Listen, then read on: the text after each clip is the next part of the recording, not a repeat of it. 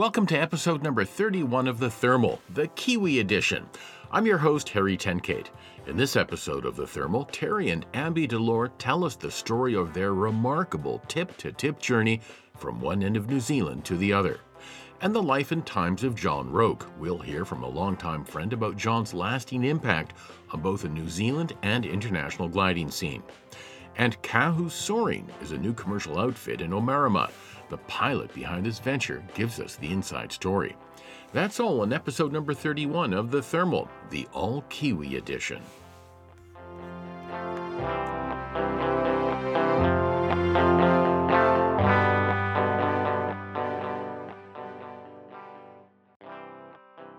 Kiwi pilots Terry Delore and his daughter Abby have checked off a large goal in their aviation bucket list. They've flown an ASH-25MI from one end of New Zealand to the other.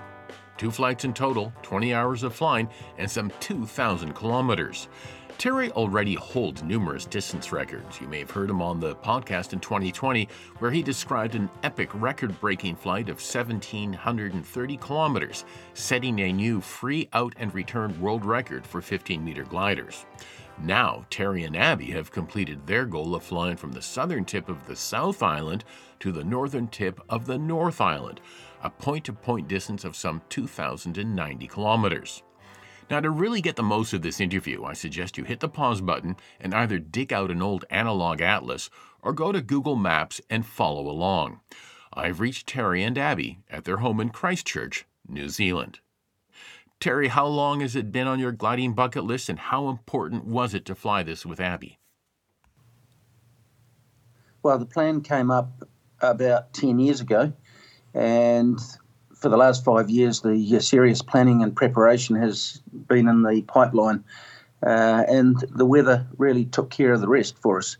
Right. So it hasn't been an overnight thing. It's taken quite a bit of thought and preparation to go over the whole plan and the what-ifs at any point in time. Mm-hmm. And Abby was always the designated co-pilot?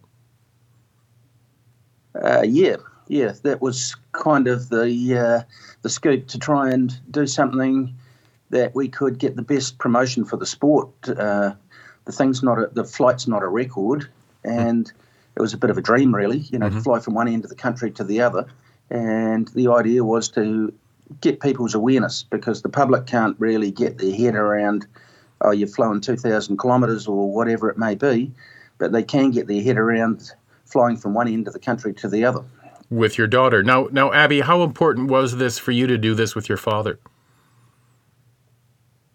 Yeah, it was neat. It was, as we say, it's something that has never been done before, and capturing the attention of the community was pretty neat. Mm-hmm. A lot, like my peers, have no idea what we do, and others my age. So that was really cool to do that, and do it with Dad. That he knows the South Island really well, quite a lot of the North Island, but we hadn't explored that Northland sector before, so that was quite new to us and exciting, refreshing, and I think we all should do something like this. Go out of our comfort zones and explore a bit more with the gliders. Yeah, well, it sounds like a fabulous adventure. Now, can you break it down for me? What was the first leg and the second leg? How did this all come together? Well, it's near on impossible to find the right weather pattern in the longest days of summer. For a start off, you need the really long days. We have 16 hours and 40 minutes of daylight in the South Island, but of course it gets darker earlier in the northern latitudes where we were landing. Mm-hmm. So to try and find a weather pattern that suited both islands was pretty difficult. And speaking to the local people in each area of the North Island, that was the area that was unknown to me, I was getting conflicting stories, and I concluded that I needed to really explore it for myself and in a variety of flights, and try and figure out my own plan on how we could go about it. Mm-hmm. So we needed the northwesterly airstream hitting the South Island. We needed the cold front, which kind of pushes the pressure gradient to create the northwest winds that create the wave. That frontal system needed to be right on the South Island when we arrived, and that's the pattern that we had. So we took off at first light. It was pretty dark, actually. And I'm going to interrupt for just a sec. So this is the first leg of the flight. So you're in Canterbury on the South Island, and you're heading for the southern tip of the South Island first? Yes. So just going back a step, we were starting in Marama, but our glider is based in Canterbury. So the day before we started the flight attempt, Terry flew Zulu Fox down to Marama. That's where I was, and that was our base to launch. And then that's where we started the flight from Marama, and then went down south. And so the reason we started at Marama is because the only other place that you could start and get yourself into the higher wave system is only about 80 kilometres further south. And the logistics of finding a hotel and having a support crew and all the other logistics were not worth the time that it would save. So we've got a base at Marama where we could just pull the glider out, take it to the end of the runway before the sun comes up, be all ready to go and self-launch. And within half an hour we're up on the hill. We shut the engine down at about, 1,300 feet or so, 1,400 feet. And that used about 3 litres of gas. And we ridge soared up into the wave. With the sun coming up? Within an hour or so, we were with the sun coming up, yep. Wow. Yeah, we technically had first light, but watched the sunrise as we got up. So we were taking off with no electrics or anything like that because with the light in your face and, watching the sunrise come up. So that was really neat. That was pretty cool. But also with the logistics being based in Marama, we've attempted this flight together 3 or 4 times now over the years, and there's so much equipment, staff planning that you can imagine. So it is kind of all ready, set, bang, go within sort of just the 24 hours. We watch the weather, but you're not fully committed until that 24 hours before, and then it's all go. And with the base in Marama, it's just we can easily actually achieve that within 4 hours of actually getting the glider there and then getting stuff together. So it works well for us. We're starting from Marama and then going south from there. So you've connected with Wave and you're heading south at this point? Yeah. You could talk about this. But once established in the Wave, it's important to stay in the higher wave system. So we were set up with all the high-flying equipment required, which is low level for cannulas up to 18,000 feet, and then constant flow oxygen systems above that. And we're pretty strict about using the oxygen mask on top of the cannula, so we have 2 systems at all times in case of one of them failing. We got into the higher wave system and we stayed there near the southern end of the southern section of the flight as we approached Bluff, which is the pretty much the southern tip of New Zealand. We managed to get into the higher wave system, which wasn't a wave that is created by the mountains. It's I don't know the technical part of it, but I'm kind of calling it the orographic pulse, where you've got a low air pressure and a high air pressure meeting, and it gives a good kick. So we climbed out of the topographical wave off the hills from about 18,000 feet and found ourselves in this upper wave system, which we used. It took us to 26,000 feet, and it continued on out past the southern tip of New Zealand, or the South Island. And I'm not sure how far south it actually goes, but possibly way out to sea. That wave system took us to where we needed to go, into the southern turn point, with enough altitude to get back into the higher wave system to travel north. So once in that wave system, we tried to stay in that wave system. But at that height, we're at 26,000 feet. We, with the oxygen on, ATC, all that jazz going on, we started losing batteries, one, because it was so cold, and so we turned the electrics off to save the batteries because it was going to be a very long day going north, and we needed as much as we could to remain on transponder. And then as we were going north, we decided to descend a little to keep warmth in the batteries and also our bodies. It was quite cold at that altitude. And that then copped us a little bit of time. And this is where being a two-person team makes all the difference, because you can split up the workload a little bit, right? Oh, yeah. We'll talk about it when it goes further north, but definitely splitting it up was quite... Abby did the air traffic control work, and I did the flying, and then we would share the flying if I needed to take a break or eat my lunch or whatever it might be, or have a good look around, because it's an opportunity to have a good look around at what's happening with the sky. We also needed to be patient to wait for the wave system to form in front of us, because the wave hadn't set up ahead of us. Because as the frontal system moves onto the country, the pressure gradient in the isobars or in the frontal system creates the wind. So we needed to be patient and go carefully, waiting for the system to create the upper wave system that we needed. And so we came back into the Amarama area. Was one mistake that we made during the flight, thinking that we would pick up the good wave system, but by now in the Amarama area, heading north, the sky was just tearing itself apart. The lower level wave and the stratocumulus was just tearing itself apart with the turbulence.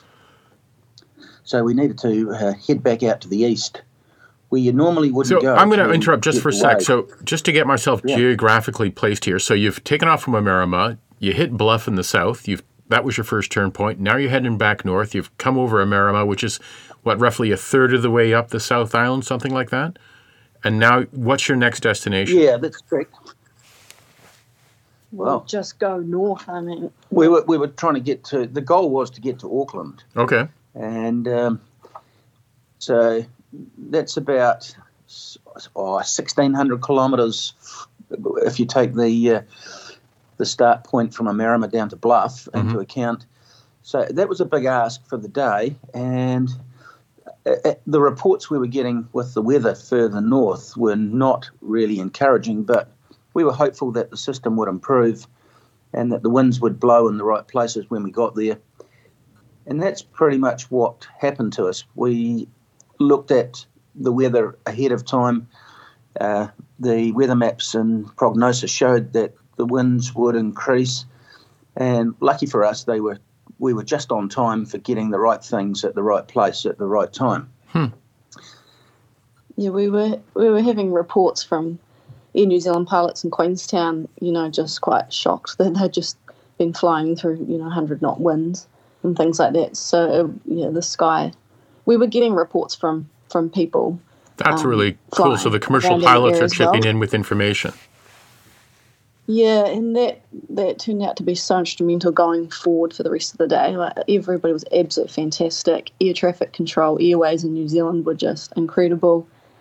And so we were able to be getting quite a bit of knowledge and insight. That's a lot of what I was doing in the back seat, collating an idea of kind of the imagery of what was happening with the sky around the country, and also reports. So that was really helpful. Before we started the flight, we did pretty much let air traffic control. Airways New Zealand does the air traffic control system throughout New Zealand. They're based in Christchurch, so we're lucky here that I had a contact here, a guy called Stu, and Stu's a senior controller.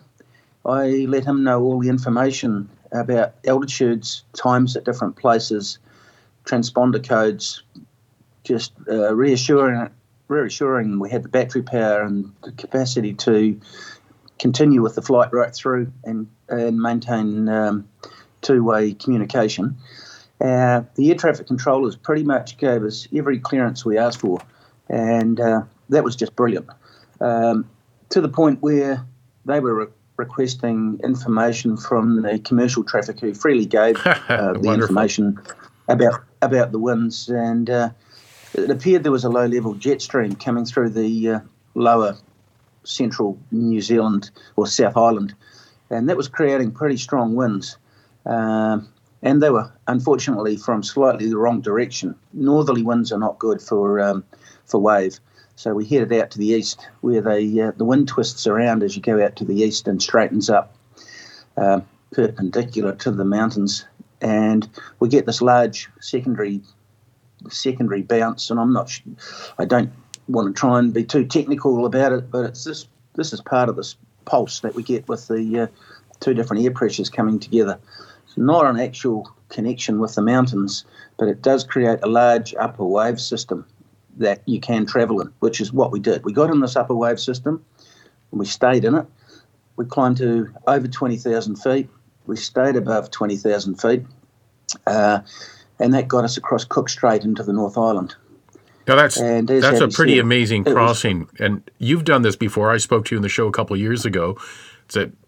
Sounds like a beautiful thing to do, but you need the height. Abby, what was that like for you going from the north to the South Island? From the south to the north. Oh, sorry, yes. South to North Island. That was amazing. That was really cool. Just seeing the sky at, I forget what we were. We were at 24,000 feet, and I think so. That was when we started at flight level 240, and then you're gliding across, and we actually had lift as we were going across Cook Strait, so we actually stopped for a second to climb in that, but it was amazing experience doing that. And that's something in New Zealand that's like that piece of patch of water is something not to mess with. So that was really exciting.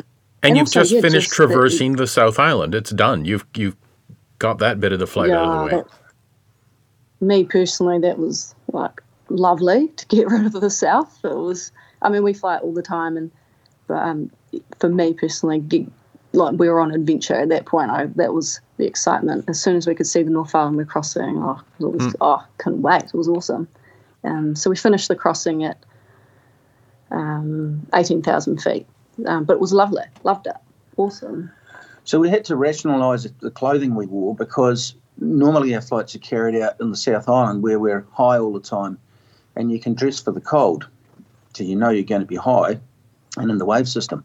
As you go further north, of course, closer to the equator, it gets warmer and you get lower.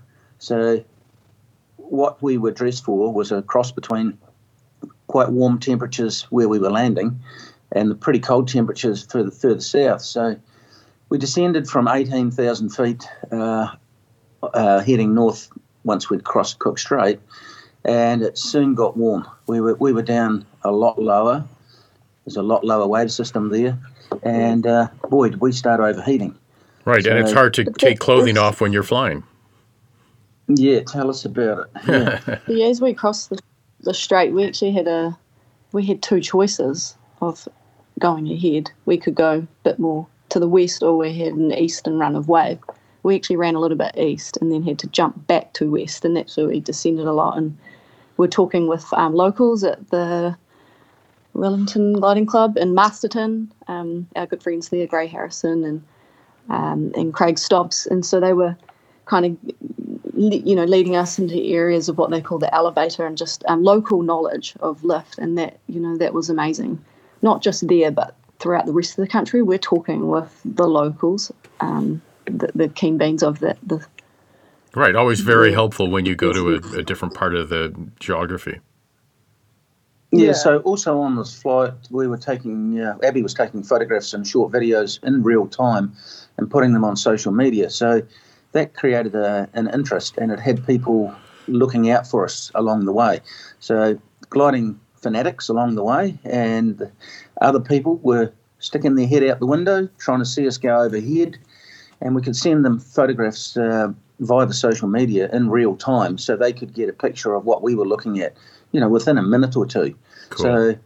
So it created the interest for all people, pilots and non-pilots. Right, because that was one of the goals of this whole mission, was to actually raise more awareness about gliding, get more people into the sport, and social media is very helpful that way. And father and daughter team and a nice glider heading over the country is a perfect way to do it. Yeah, well, it's sailplanes and soaring in my mind. We don't fly gliders and go gliding. We fly sailplanes and we go soaring. Fair enough, yeah. This was a step towards showing people what you can do in the sky with a piece of really beautiful equipment, and it's not a record, but it was to sort of open people's eyes. Wow, you can fly from tip to tip, one end of New Zealand to the other. So we were achieving that, and we nearly got what we were looking for, which was to day one fly to Auckland, 22 kilometres out. I'm jumping the gun a bit, but we left the last wave climb on the wave system as far north as the wave goes normally in the North Island on a average day, and we were lucky enough to get a really out there climb where the wave didn't go, where there was no wind. We were climbing almost vertically to 18,500 feet. Nice. That allowed us to cross the high plateau of the central North Island and get out to the area which we know as Waikato, where we could pick up weak thermals at the end of the day. And those weak thermals took us onto the Kaimai Range, which is a range of mountains, or no, the hills really, only a couple of thousand feet high. And they run up to just south of the Auckland area, where we took the last thermals of the day to glide out. And at 22 kilometres out and 700 feet under glide slope, common sense told us to start the engine.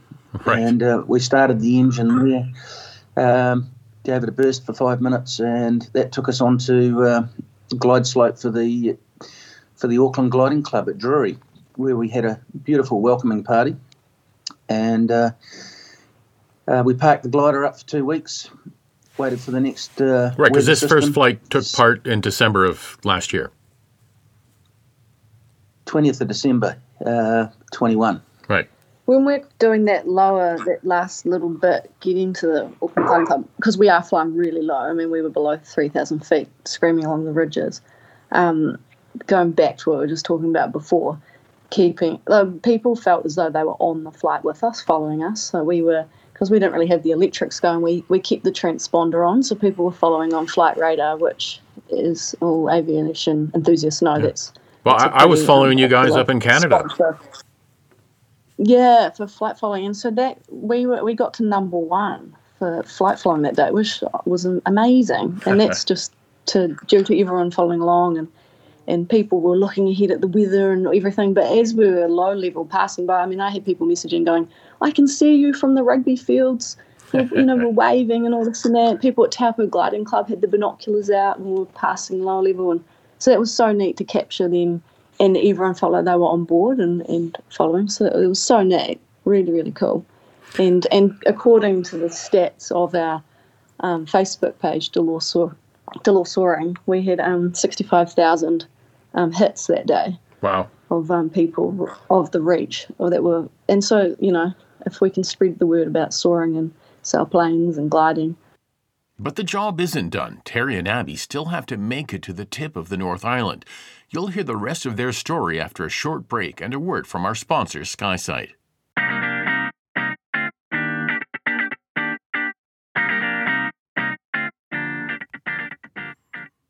What do most of the record-breaking pilots you hear on the Thermal have in common? Almost all of them use SkySight, the fabulous weather app designed with glider pilots in mind. If you want to learn more about how this weather app works, listen to SkySight's founder, Matthew Scudder, on episode number 7. For listeners of the Thermal who are interested in trying out SkySight to maximize their cross-country flying or just figure out if it's worth the drive to the club, use the voucher promo code THERMAL in capital letters, and you'll get a 14-day free trial.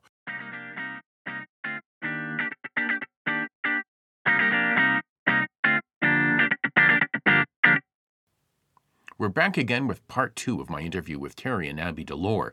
At this point, they've completed their first leg, the flight from the tip of the South Island to the Auckland Gliding Club in the North Island. But the hardest part of the adventure is yet to come. They have to make it to the tip of the North Island. But first, Terry goes on a reconnaissance flight. So I went back and prepared the glider, charged batteries, put an additional battery on board, and a friend, Al Kearney, had a little plane, and he took us on a flight up to Cape Reinga, I needed to look at the lay of the land from the air.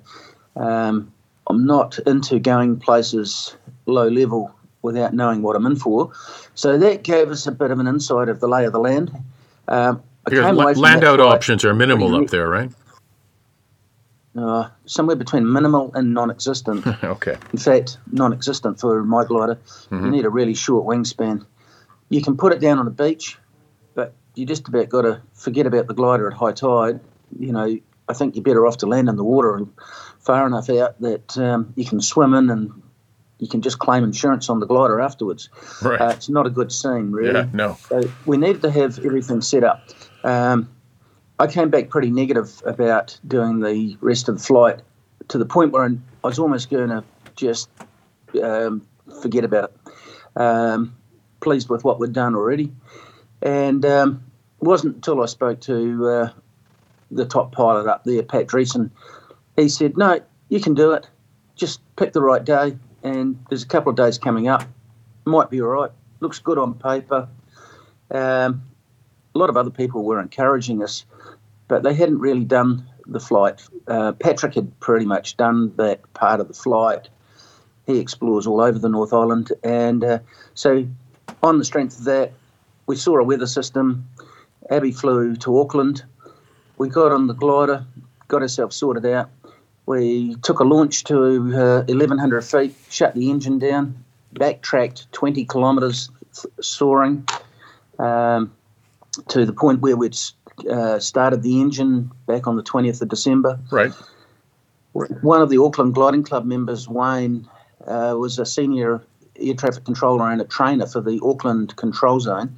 This is the busiest centre in New Zealand, and he found a way for us to get across the control zone and talk to the controllers prior to us getting there. And so that was comforting to know that we had him organising things for us. And yeah, because that's so good too, because sometimes you'll get shut down by air traffic because of this. But when you have people on the inside that are glider pilots and know what you're trying to achieve and they work with you, it's fantastic. Yeah, well, this is just part of the community. Part of the community we've got, and everybody came together for making this happen, including the air traffic controllers. We climbed as high as we could, soaring back to the north before we got to the Auckland control zone, and we let the controller know that we were trying to get as high as we could to safely cross the Auckland area. Auckland's a large, sprawled-out area of houses and buildings, no landable airstrips as such. There's places where you might be able to get the Ash 25 down, but it wouldn't be pretty. We could only get to 2,800 feet to cross all the water and the houses, and in fact, at times we were down to just below 1,500 feet. It was pretty awkward, and it's really incredible how accurately you can fly when you need to. Mm-hmm. Were you getting worried at this point? No, I was worried. I was you also, filling my nappies. Yeah, you also got to keep in mind that it's a lot of ocean. Yeah. I mean, the North Island, particularly around Auckland, it's like another little Cook Strait. It's tiny, patches of water all around, but it's daunting, and you're low level, and just all you can see is houses. So it was a bit going on. So to paint a picture for people in this area of Auckland, the island comes together very narrow, like it's 10 miles across. So you're relying on converging winds to create thermals, and it was early in the day, so these thermals were just starting up. A very moist air mass, so the cloud base is pretty low. Anyhow, the good thing was we got just enough to get better thermals, clear all the houses, get to within a safe landing of good airstrips, and we got thermals that took us up to 4,000 feet, and eventually 5,000 feet onto a convergence line. This is the two air masses and two sea breezes meeting. Nice. A long, skinny island. We only had a couple of hundred or 200 or 300 kilometres now to run, and we had plenty of daylight.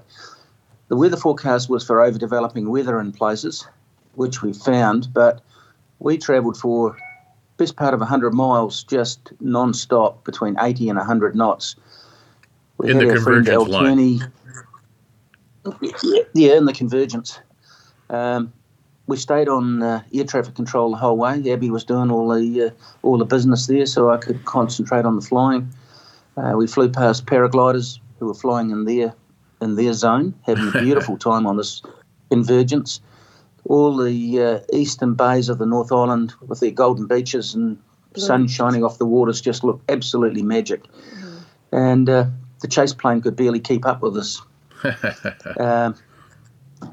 The chase plane wanted to stop for a pie, so he had a bit of catching up to do, but we got slowed down by an overdevelopment as we got further north towards Cape Reinga, which is the northern tip of the North Island, our goal.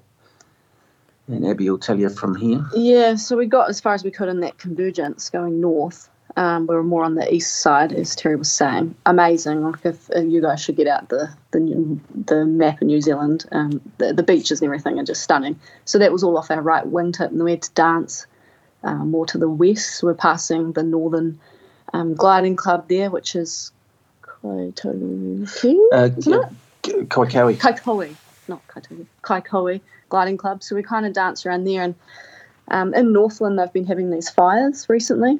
So we got to this more to the west side, and we thought the convergence there, but we were kind of shut down with rain that was expected around 2:30 in the afternoon and showers, but it was right around the area of these Northland fires, so I guess a good thing for them. But lots of smoke around, so we're flying lower level in that convergence, and it looked like it was a super tricky area to fly through. And how far are you away from the Cape Reinga at this point?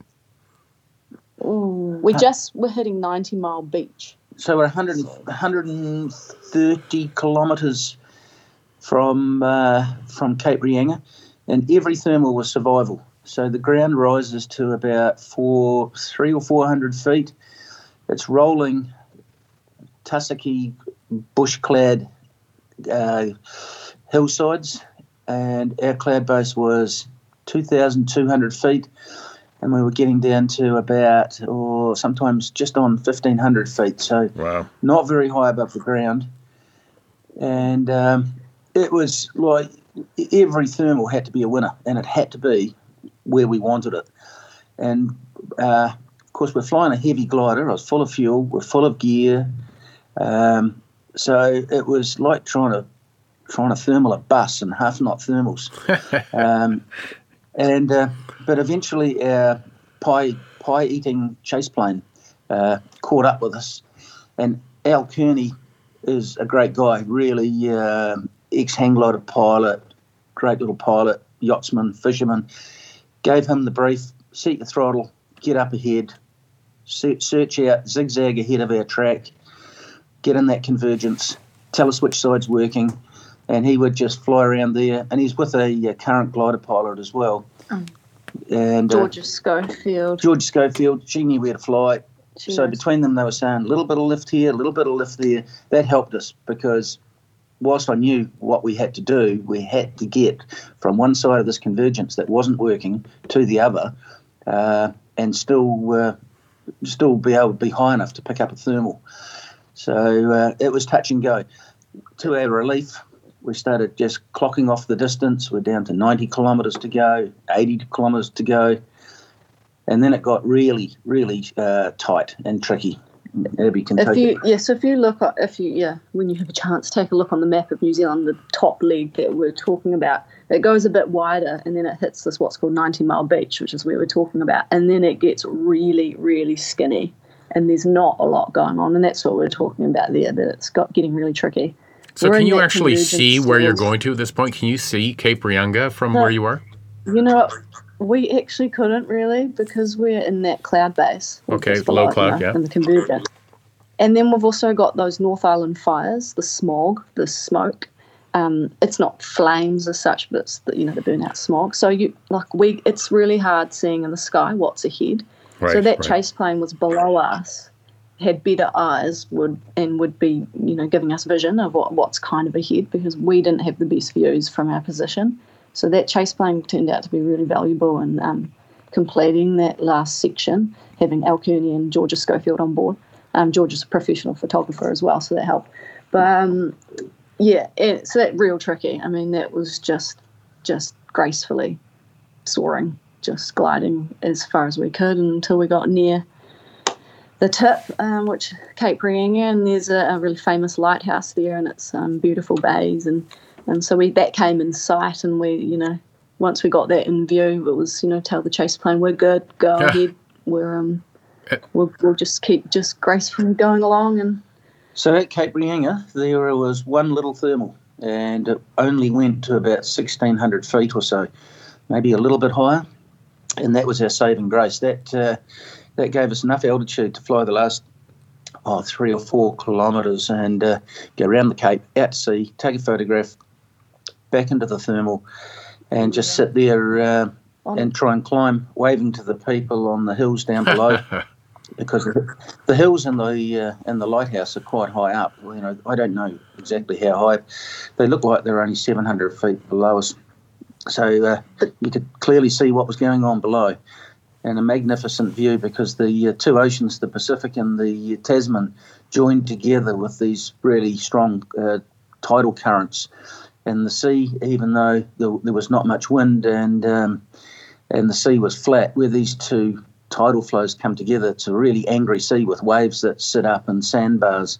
So really great view to look down and see all this on such a beautiful day. For those 2 minutes that we were kind of approaching and we were circling in that really, really light thermal, that I was able to go live on our Facebook page on Delors Soaring, so you can actually see those 2 minutes of us. Huh, okay, I'll put a link up for that. Going round and round.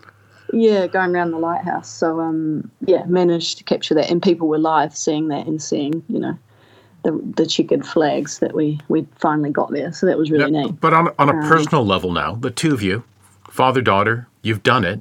Are you, what was your reaction? What was it like? Put me there.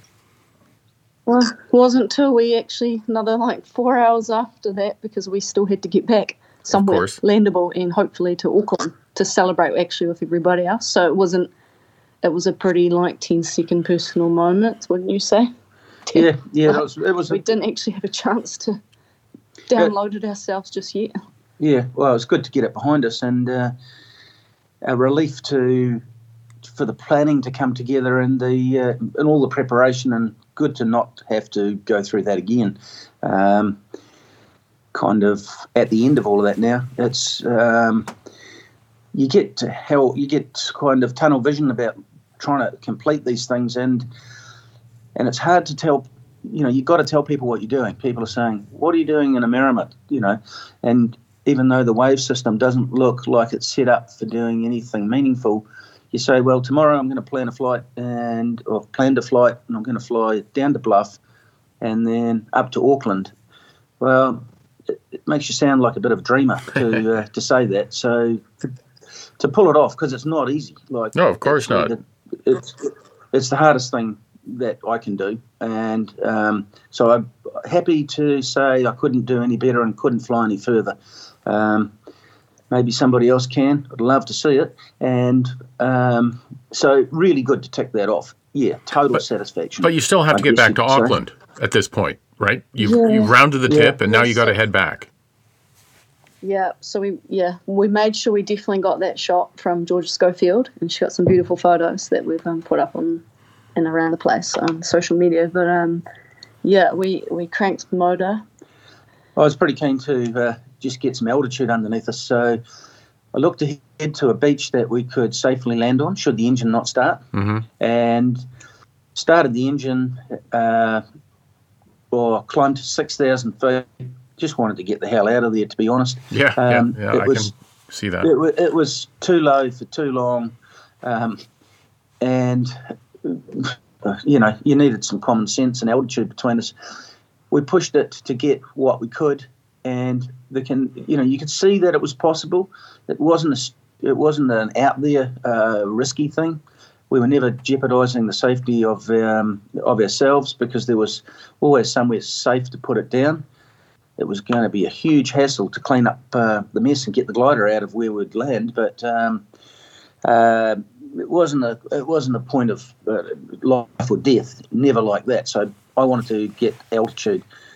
We climbed up 6,000 feet, glided into where the last lift was coming from, about 100 kilometres south towards Auckland. We only had then 250 kilometres to run. We took thermals for, I don't know, most of the way back. And then the tricky area down low level through the control zone, we just used the engine to get around the last piece to come back into the Auckland Gliding Club at Drury at 7:30 in the evening. With a big welcoming committee, I'm sure. Oh, there was. They're amazing. The guys in that club are just amazing. They were all there. They had the champagne and a bottle of Stella in my hand before you could say boo. And, they were just bending over backwards to help us. Really great club spirit there. They've got something special at that gliding club. What a fabulous achievement for the two of you. I mean, this is something you'll look back upon for the rest of your lives. I mean, Terry, I know you've got all sorts of world records and you've done 1,000,001 things, but for, the two of you, father and daughter, to carry this out and accomplish this is fantastic. Yes, it certainly is the icing on the cake for kind of swan song. Abby, what's next? Yeah. What's next? What are you going to do with your dad next? What kind of flight is going to happen? Oh gosh, I don't know. I mean, honestly, this has been on the radar. December, end of November, start of December for the last 6 years or something. So it's really nice to get it done and achieve it, because it's always a be on alert. So no, it was really neat to do together. Don't know what we're going to do next year. I mean, I loved that exploring. I can't wait to go back to the North Island, to be honest, and explore more. Lower, because it's lower level, different type of scenery, different type of soaring than what I'm used to in the mountains down south. Right. So yeah, don't know.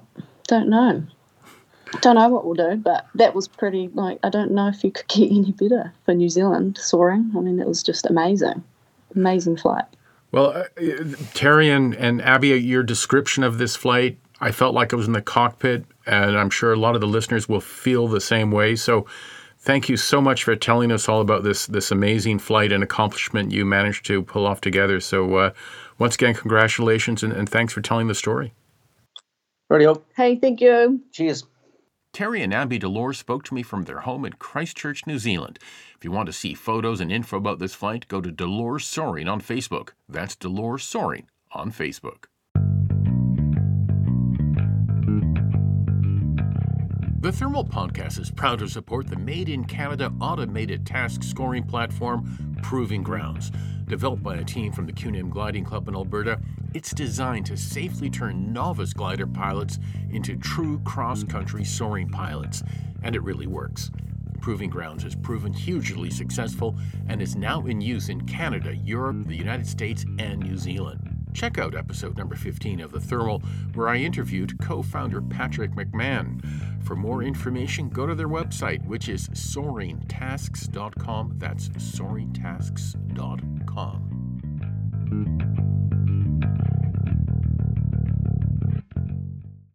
When I used to work for CBC Radio, one of my tasks was to search the obituaries for fascinating people to talk about. From rogues to heroes, there was always someone who had a remarkable life story. Late last year, on the gliding pages from New Zealand, there was a short obit for a man named John Roke. From what I could gather, he was hugely influential when it came to gliding in New Zealand and internationally. His story piqued my interest. Bob Henderson is a 3-diamond Kiwi glider pilot, immediate past president of the FAI, IGC President of Honor, and a longtime friend of John Roke. I've reached Bob in Thames, New Zealand. Hello, Bob. Welcome to The Thermal. How will John Roke be remembered? Good morning, Harry. It's a pleasure to have a chat with you. That's a really interesting question. John had so much influence on so many parts of the sport of gliding in New Zealand and internationally.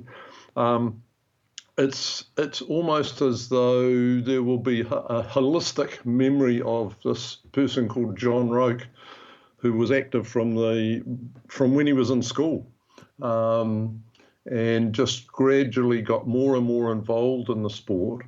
Is that when he started gliding, when he was in school? He actually went power flying first, but we'll forgive him for that. And then he bought the third, I understand it was the third KA6 imported into New Zealand. And he got involved in gliding as a pilot, but then got much more involved in the sport as a administrator, organizer, and an influencer, I think. Mm-hmm. And what we've actually started, having lost John, we've actually put a lot of energy into a project that had started already, which was to gather the oral stories, the oral histories of key people within the gliding movement in New Zealand, and to actually get them all down and get them documented so that we don't lose sight of who these people were. And John is one of those handful of people that, when you look back on the history of gliding in New Zealand and internationally, he had a lot of influence, a huge amount of influence, and everyone's very conscious of that. A lot of people didn't see exactly what he did because a lot of it was done in the background. Right. Things like the magazine that he published as well. Yeah, so he started that Gliding Kiwi magazine, and he published it from 1965 to 2008, 12 copies a year. And when the organisation moved on from having that magazine, he then started his International Soaring magazine. The last copy of that was published the month before he died. So is the magazine finished now that he's gone? I'm not sure. I don't know if the fellow editors on that magazine are going to keep it going. I'm not close enough to be able to tell you that. There were a number of international people involved on the editorial team, and that's a decision for them. But he was a real foundation for that magazine, and I can't imagine, it's so much work, that things like that to keep going. When you lose a key player like that, it's almost impossible. He just had this enormous passion. So he was 92 when he died. Mm-hmm. And if you and I at that age could be getting up in the morning and going, I need to write 4 pages for the magazine today, and that's my aim, and research it and write it and talk to people and things. So he had a huge amount of energy, and that was a lot of it in later years was channeled into that magazine. Mm-hmm. And where did his passion for gliding come from? Was it just a lifelong love affair? I think he probably fell into the sport. He, as I say, he went power flying initially. His son told me a really neat little story that John was ready to go solo at the Wairarapa and Ruahine Aero Club in Dannevirke, middle of the North Island in New Zealand. Mm-hmm. But he couldn't get a day off from, he was then working as an apprentice at a bank. He couldn't get a day off from the bank to go and get a medical certificate to be allowed to fly solo. And so he just went, well, I know I can fly. And one day he went out to the airfield and he just took the airplane up and he sent himself solo without the medical certificate. So he just clearly got bitten by aviation very early on, and then he got exposed to gliding and never stepped away from that. So it's just one of those. He got the disease and it stayed with him forever. Now, he was heavily involved with the New Zealand national team. Was he a competitor or a coach? What was his role there? No, so he did a handful of competitions in the very early days, and so my wife's family are also, her father was very much an original glider pilot in New Zealand. He came back from the war from flying Spitfires, became an instructor at one of the new local clubs a few years later, and that's what got me into the sport, was marrying into this family. Mm-hmm. And so my wife remembers going to early competitions in the 1950s, and this young man, John Roke, was there with his K6 and he was flying as well. And so from the family perspective, we've been aware of John for almost all his time in gliding, and I certainly met him very early on when I started flying in the 1970s. But he did a few competitions, but then he, I think, realised that flying competitively was not quite his thing, and he got more involved in organising competitions, ran a few competitions in New Zealand, and then officiated at competitions around the world in Poland, Germany, Italy, France, USA, Sweden, and Australia. Went on some of those events as a member of the New Zealand team. So he got involved at that level rather than the pure flying level. So his international experience, is that what led to him being awarded the Leithenthal Medal? He served on the International Gliding Commission for 10 years, and he was awarded the Lilienthal in 2002. And so that the Lilienthal is awarded for service to gliding over a significant period of time. And so I was involved in the IGC at the time, and I was one of those who recommended that his name go forward, in fact. And it's just a recognition of the years and years in service. So I think probably the most notable project that he was involved with when he was part of the IGC was the World Class project, which resulted in the PW5, production of the PW5, meant to be a one-class, simple-to-rig, simple-to-fly glider that could be utilised in a single class all around the world. And John and Piero Morelli from Italy were the two driving forces behind that whole project. Wow. So he really deserved that medal. I mean, like you said earlier, a man who behind the scenes has contributed greatly to the gliding movement, both in New Zealand and internationally. Absolutely. And he right up until his last days, he was always pushing through the magazines and through communications with people, trying to ensure that everyone out there in the big bad world of gliding was keeping a really close eye on what was happening with membership and encouraging new people into the sport, finding ways of bringing people into the sport, and also keeping a close eye on safety aspects of the sport and an awareness of some of the issues around safety that the sport does have, especially at the beginning of the summer season every year in the Northern Hemisphere as people come out from hibernation and start getting back into their aircraft. And John was an extraordinarily strong advocate for safety. Bob, you were a longtime friend of John's. Is there a particular story or something you will remember about him? Oh, quite a few of them. I think John and I knew each other, as I say. I first met him in the 70s when I started flying.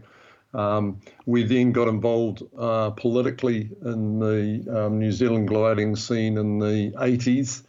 And then he asked me to be Director of Operations for the World Championships at Omarama in 1995, which John and his very close friend Bill Walker actually brainstormed that whole thing. And that was an incredible experience from my perspective. And I think a lot of the memories I have of John come from that championships. And it's so a story from the championships is that John was the championship director and I was operations director. So on flying days, the pilots and the ops were my responsibility. We had a day where we were waiting for trigger temperature. It just wasn't quite going. And I was sitting in the tasking room with my task setters and the Met Man, and we were looking at creating a B task because we were losing time during the day and we needed to shorten the task up a little bit. Yeah. And we had just settled on the B task. We printed it, and we walked out of our task room to go out to the grid to hand out the tasks to all the pilots and get them to sign and to get them into their airplanes and get ready for launch. to discover that most of the pilots weren't on the airfield anymore. And I went, where is everybody? And John wandered over and he said, oh, well, it was taking so long and I was worried about people getting hungry. And so I've sent them all off to lunch and told them to be back in an hour. So we were still good friends after that, but we did have a little conversation about, who owned the pilots during the flying day. But there's thousands of little stories like that. Yeah. Well, Bob, thanks a lot for telling us about John. He really sounds like the kind of guy we all want to meet at our gliding clubs. Oh, look, he would sit at a gliding club and he would sit there and say, what are you all waffling about? Well, you're talking round in circles and things. We need to get something happening. Why don't we do this? And he would head off and do it. He always had ideas buzzing around in his head. Most of them were very clever. Some of them would have taken a huge amount of energy to achieve. And he did that in the whole of his life. So he wasn't just involved in gliding, he was involved in lots of things. I just thought, you asked me before about the Lilientail. He did have other international awards as well. He's a Companion of Honour of the FAI. But he is also an officer of the New Zealand Order of Merit. So New Zealand has recognised his contributions to sport and sporting aviation activities in New Zealand through that internal recognition. Well, what a wonderful guy. Thanks very much for telling us about him. I always love hearing these stories, even once somebody has passed on. But it's lovely to learn about John Roke. So thanks very much, Bob. You're welcome, Harry. Okay, take care. Thank you, and you too. Stay safe. Bob Henderson spoke to me from Thames, New Zealand. Now it's only appropriate to hear from Bob Peary, reading his poem, Final Glide. The clouds they are dispersing, the sun is sinking west. The Vario reminds me that the day has passed its best. I've soared and scraped and scud run using thermal, wave and coast, but now the time's arrived for me to make that last approach. My smoothest landing ever. Old familiar faces loom to guide me across the track to the hangar through the gloom. All is still and quiet while the slumbering gliders snore, but reverie is broken as they shut the hangar door. Alone now in the darkness, I reflect upon the joy that gliding has provided since I was just a boy. The dark gets even blacker as I shuffle past the fleet, avoiding fragile wingtips with my slowly chilling feet. And then I'm attracted by a piercing shaft of light which leads me through the back doors to a quite amazing sight. The sun is shining brightly. Where has the darkness gone? The cumulus is building. High time that I was gone. A gleaming bird awaits me, a whispering tug alongside. Up slack, all out, requested. Then I start my final glide. There's an angel off my wingtip who points the way we'll fly. Then we soar and climb together to that goal beyond the sky. That was Bob Peary reading his poem Final Glide.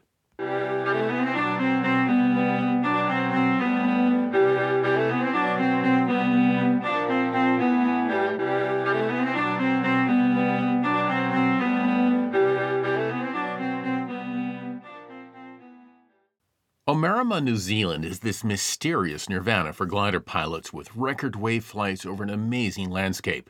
It's been on my glider pilot bucket list for a while, and it was disconcerting to learn that the flight school there had shut down for an assortment of reasons. A devastating blow for one of the world's greatest gliding sites. But that has now changed. Omarama is once again up and running for international pilots with a small commercial operation called Kahu Soaring, which is run by Milan Kumetovic. Hello. So, I'm curious. Give me a bit of background. What happened in Omarama and the commercial operation that had been in existence for so long? Well, it's as with most things in life, it's not just one single reason. It's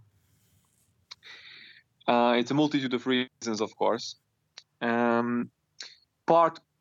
Partly, it was, of course, the COVID was just about to get into the country, and the country was about to be locked down, and it was an international whole debacle about this starting. And in the same time, the Civil Aviation Authority of New Zealand had some inquiries about our operation here, or the company that I was working for, regarding licensing and different organizational issues they suddenly realized they had. So you were working for Gavin Wills' company at the time? I was working for Gavin Wills, for I think 7 or 8 years. Okay. Something like that. So I came down to Omarama for the summers and flew here, and then escaped back to the European summer. It was quite decent life. Right. The endless summer. Lucky you. Endless summer. I hold it up for 8 years, and then it got ruined, but it's okay. Yes, COVID has ruined a lot of things. But coming back to the subject, it was that partly that because COVID was happening, I think Gavin did not feel that he has the energy to carry on and jump up the obstacles. He's not spring chicken anymore. He's past 70, and I think he just felt that's enough. It was too hard. I think he felt that even if he would invest all the money and energy and all that sort of thing to make it work for the CAA, it wouldn't justify him financially, because the COVID is going to keep things not working for a long time. Right, because most of your clients are international clients, people like me who would fly in from another part of the world. Yeah, most of our clients are international clients, I would say, but it's only about 60%. Okay. But we needed everything to make this whole operation work, with the tow planes, with the ground crew. So it was just the right size. I think he saw that if it's a downsizing thing anyways, it wouldn't work even without the CAA downsizing. It would make it very hard to work. So that establishment that you were working for under Gavin Wills, Glide Omarama, I think, is that what it was called? Yeah, it was called Glide Omarama, yes. So that folded and essentially just disappeared, is that right? Yes, it disappeared as a commercial entity, but Gavin kept some of his gliders, and he formed Glide Omarama Gliding Club. So he operates a club now, which doesn't have any commercial interest. He has a few club members, and he enjoys having fun and teaching and making this still possible for people to fly. He still has one of his tow planes. He's happy to tow and to rescue me out of paddocks. So he's still around, and Glide Omarama turned into a nice club, and that's, I think, a good way for Gavin to carry on. So take me to the present day. What kind of commercial operation is there now? Is it your operation that's the only commercial operation there now? There is 2 commercial operations here. One is called Sudden Soaring. It's a gentleman from Alaska, and he's operating the towing here. Okay. The commercial towing operation. He has 2 tow planes and employs some tow pilots, and he provides a 7-day towing operation here. And my operation, Kahoo Soaring, is the commercial gliding operation. Okay. Which is at the moment very small. It's basically just myself and my glider. But at the current times, I think that's really good, because I can really adapt to lockdowns and situations, and I can still sort of keep afloat and wait for better to come, and then maybe expand the operation to more gliders and more pilots again in the future. So you're just starting out. Talk to me about your glider. What is the aircraft that you have? I bought one of the Duodiscuses from the Glide Omarama fleet, a Duodiscus X. Okay, nice. And I was very happy that I could manage to get some help from friends to found it, because otherwise it would have been sold in no time and would have left the country or left Omarama. And then it's so hard to get an appropriate glider here. And to my mind, and I think many people flying here would agree with me, that the Duodiscus is simply the best glider for the kind of job that we are doing here. Right. Yeah, it's a great aircraft. We have one at our club. I love flying it. It's just for the mountains around here. It's just ideal. You can't find anything better, I think. So I'm very happy to have that. I started out my own operation by renting club gliders, the club duos, because the Omarama Gliding Club also have 2 Duodiscuses, and of course they couldn't have any of the overseas members coming, so they have a lot of a big gap in the utilization plan. So they were quite happy for me to rent it out on club prices and use it commercially. Nice, yeah. Of course, I think that's in long term, I think it's much better to operate my own aircraft, and it gives me some more control over the business, and it's of course much more flexible, and I can keep it as I like it. You've turned into a gliding entrepreneur. You're starting off small and hoping to expand, I imagine. Yeah, that's the idea. It's not easy to do that at the moment, and that is why Gavin also did not feel like that he wants to go on, because what I had to do to be able to fly commercially, I had to do a commercial pilot license, which involve a class 4 medical and all of that sort of thing, which is a bit of an excessive overkill for a gliding instructor, I would think, but it took a lot of time to do, the CPL, airlow, and all that kind of stuff, and quite a bit of investment in money and time. And I don't really see any other people, the pilots at the moment, who would be really keen to acquire it. But why have the New Zealand Civil Aviation authorities come down so hard on gliding? What's going on there?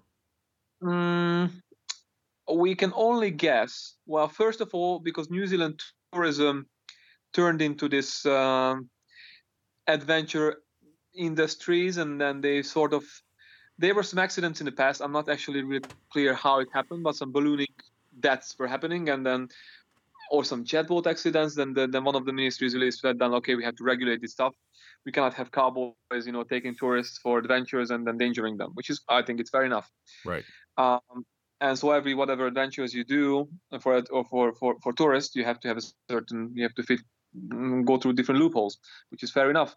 And for aviation, they created something, Part 115, which is Adventure Aviation Organizations, and they put everything in there.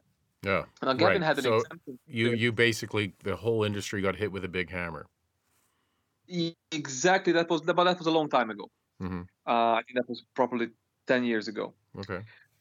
So basically, it works out for people who take people for scenic flights, because you can't really fit any of those organizations into boxes, because you take people for scenic flights. You're not an air transport organization. You're not really a recreational organization. So it's fair enough. They created something, and they created a framework how these things can work, and what paperwork the pilots should have, and what organization minimum paperwork somebody should have. And it works, I think, well in the big industries, because they can afford it. They can employ people to do the paperwork. Their pilots can have CPLs, because that's what helicopter pilots and power pilots do anyways. Mm-hmm. But for gliding, it was a bit of a oddball to force it on gliding. First of all, because I think to go zoom out a bit, gliding in New Zealand is controlled by Glide New Zealand. They were issuing the licenses or the tickets, including QGPs and instructor tickets. They do the glider maintenance, and everything is just CAA just put all the work to Glide New Zealand, and it's working just fine. Mm-hmm. Glide New Zealand makes it so easy to get licenses, to convert licenses. Everything is pretty smoothly operated. It's a really smooth operation, and it's working very efficiently and very safely. So because of that, and I think Gavin's operation under Part 115 would have been actually even maybe a bit less safe, because we would have taken so much energy from safety to unnecessary paperwork. Because of that, Gavin had an exemption from this thing, because the guy saw that, we can't fit gliding under that, so they just give an exemption, and it worked perfectly fine. I think our company had excellent safety records, excellent morale, excellent safety standards. I think just judging the people I was working with, is one of the hotspots of gliding experience around the world. I mean, we had the morning briefings, and you could count, 100,000 hours of gliding experience around the room or something like that. And so I don't really find any other group on the planet that would have a higher authority over gliding safety and sure, know-how. It's in everybody's best interest. I mean, 100%. But at the same time, the New Zealand aviation authorities did make you jump through an extra mile, right? You had to go get your license, your commercial license, all these things that you don't have to do in other countries. Exactly. So what happened is that this was going on with Gavin, with an exemption that Gavin had, and then there were some changes in the CAA. There's some new directors coming in, and partly maybe there's a suspicion that people from other industries did not really like that they had to fit through the loopholes, which we didn't have to. Mm-hmm. They felt it unfair, and maybe were lobbying that this is not fair, which is I can understand in one way or another. I can certainly see it in different industries, the same thing happening. So CAA came down one day and they audited us, and then they said, all right, so that was it. You need to get your pilot CPLGs, and you need to create a 115 organization. God. With the CPLG, the problem is that it's a class 1. The class 1 medical is the biggest issue with it, because if you're below above 40 years old, you have to do it every 6 months. It is over excessive. It costs you a lot of money, and if you have any, wouldn't say problems with your health, but if you're not perfect, you will just suffer about going to specialists and paying. And I know a few people around from the old team who would love to get it and would happy to work for me or work for my organization, but they just can't be bothered with getting the class 1 medical. Maybe it would be even impossible for them. So Milan, you've decided, you've jumped through all these hoops. Damn the bureaucracy! You're gonna make a go of this. Yes. I made the choice. It was not hard because I really don't like to be pushed into loopholes I don't want to go through, but I also didn't want it to start flying here, you see. Mm-hmm. So I started to treat the whole thing as an environmental disaster. You can't be mad at an earthquake. You can't be mad at a tornado. So bureaucracy is an environmental disaster. I can't do it. I have to live with it. And so I just, I'll do it and let's see where this goes. And so I invested some time and some money in it, and I did it. And surprisingly, CAA, once I sort of partied up with them by showing that I do as they say, they started to be kind of open and helpful for me, with me. Mm-hmm. That's great. It's also personal thing between Gavin and some CAA members as well. But for me, they seem to be very helpful, and they let me what I'm doing at the moment without a 115 organization. I can do it under a Part 149, which is the recreational organization.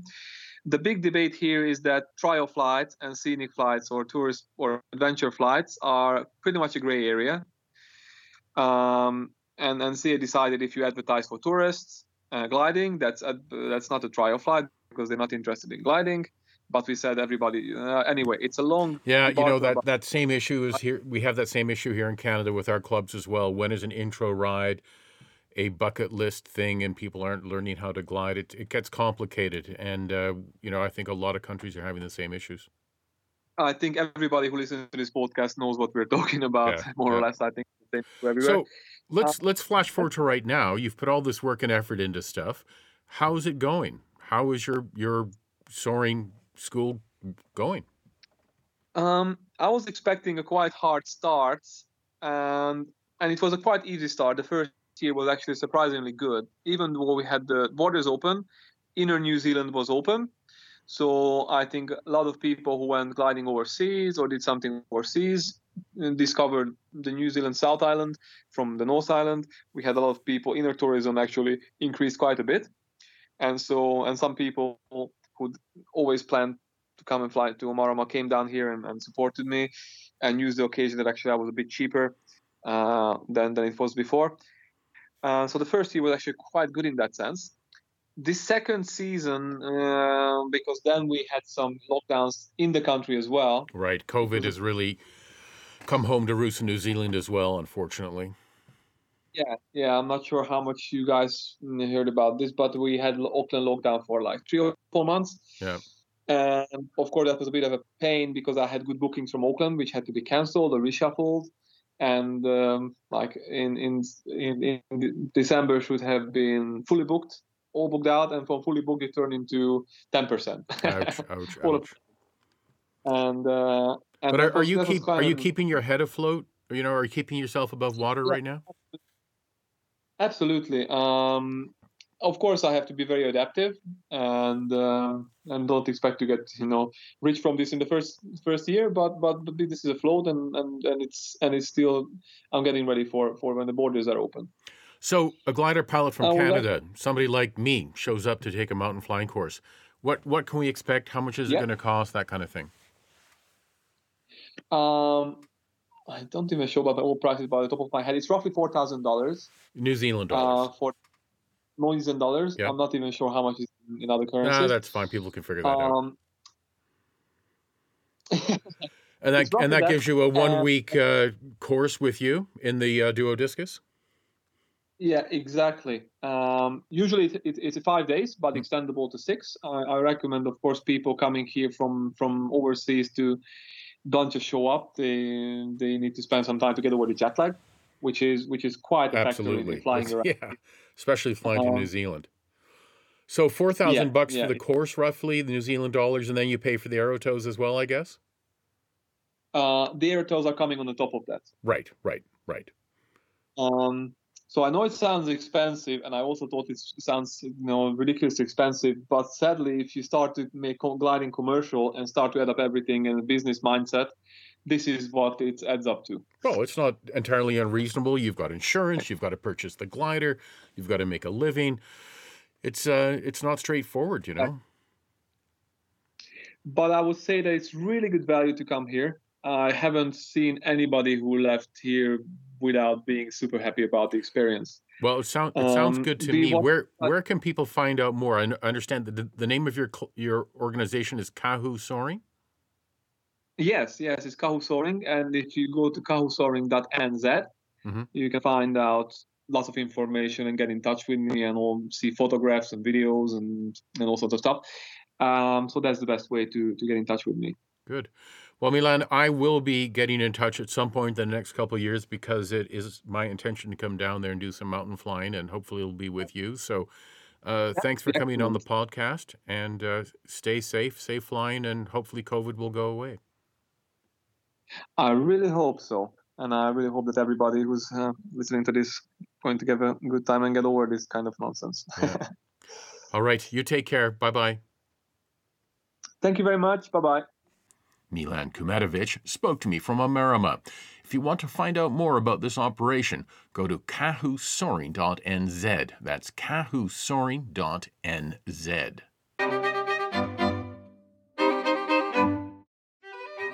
That's it for episode number 31 of The Thermal. I will be back again early March with another show. Thanks for all of the positive feedback. Please remember to hit the subscribe button with your podcast provider. I can be reached at The Thermal Podcast, all one word, at gmail.com. That's The Thermal Podcast at gmail.com. Thanks for centering The Thermal Podcast. See you next time. I'm Harry Tenkate. Fly safe.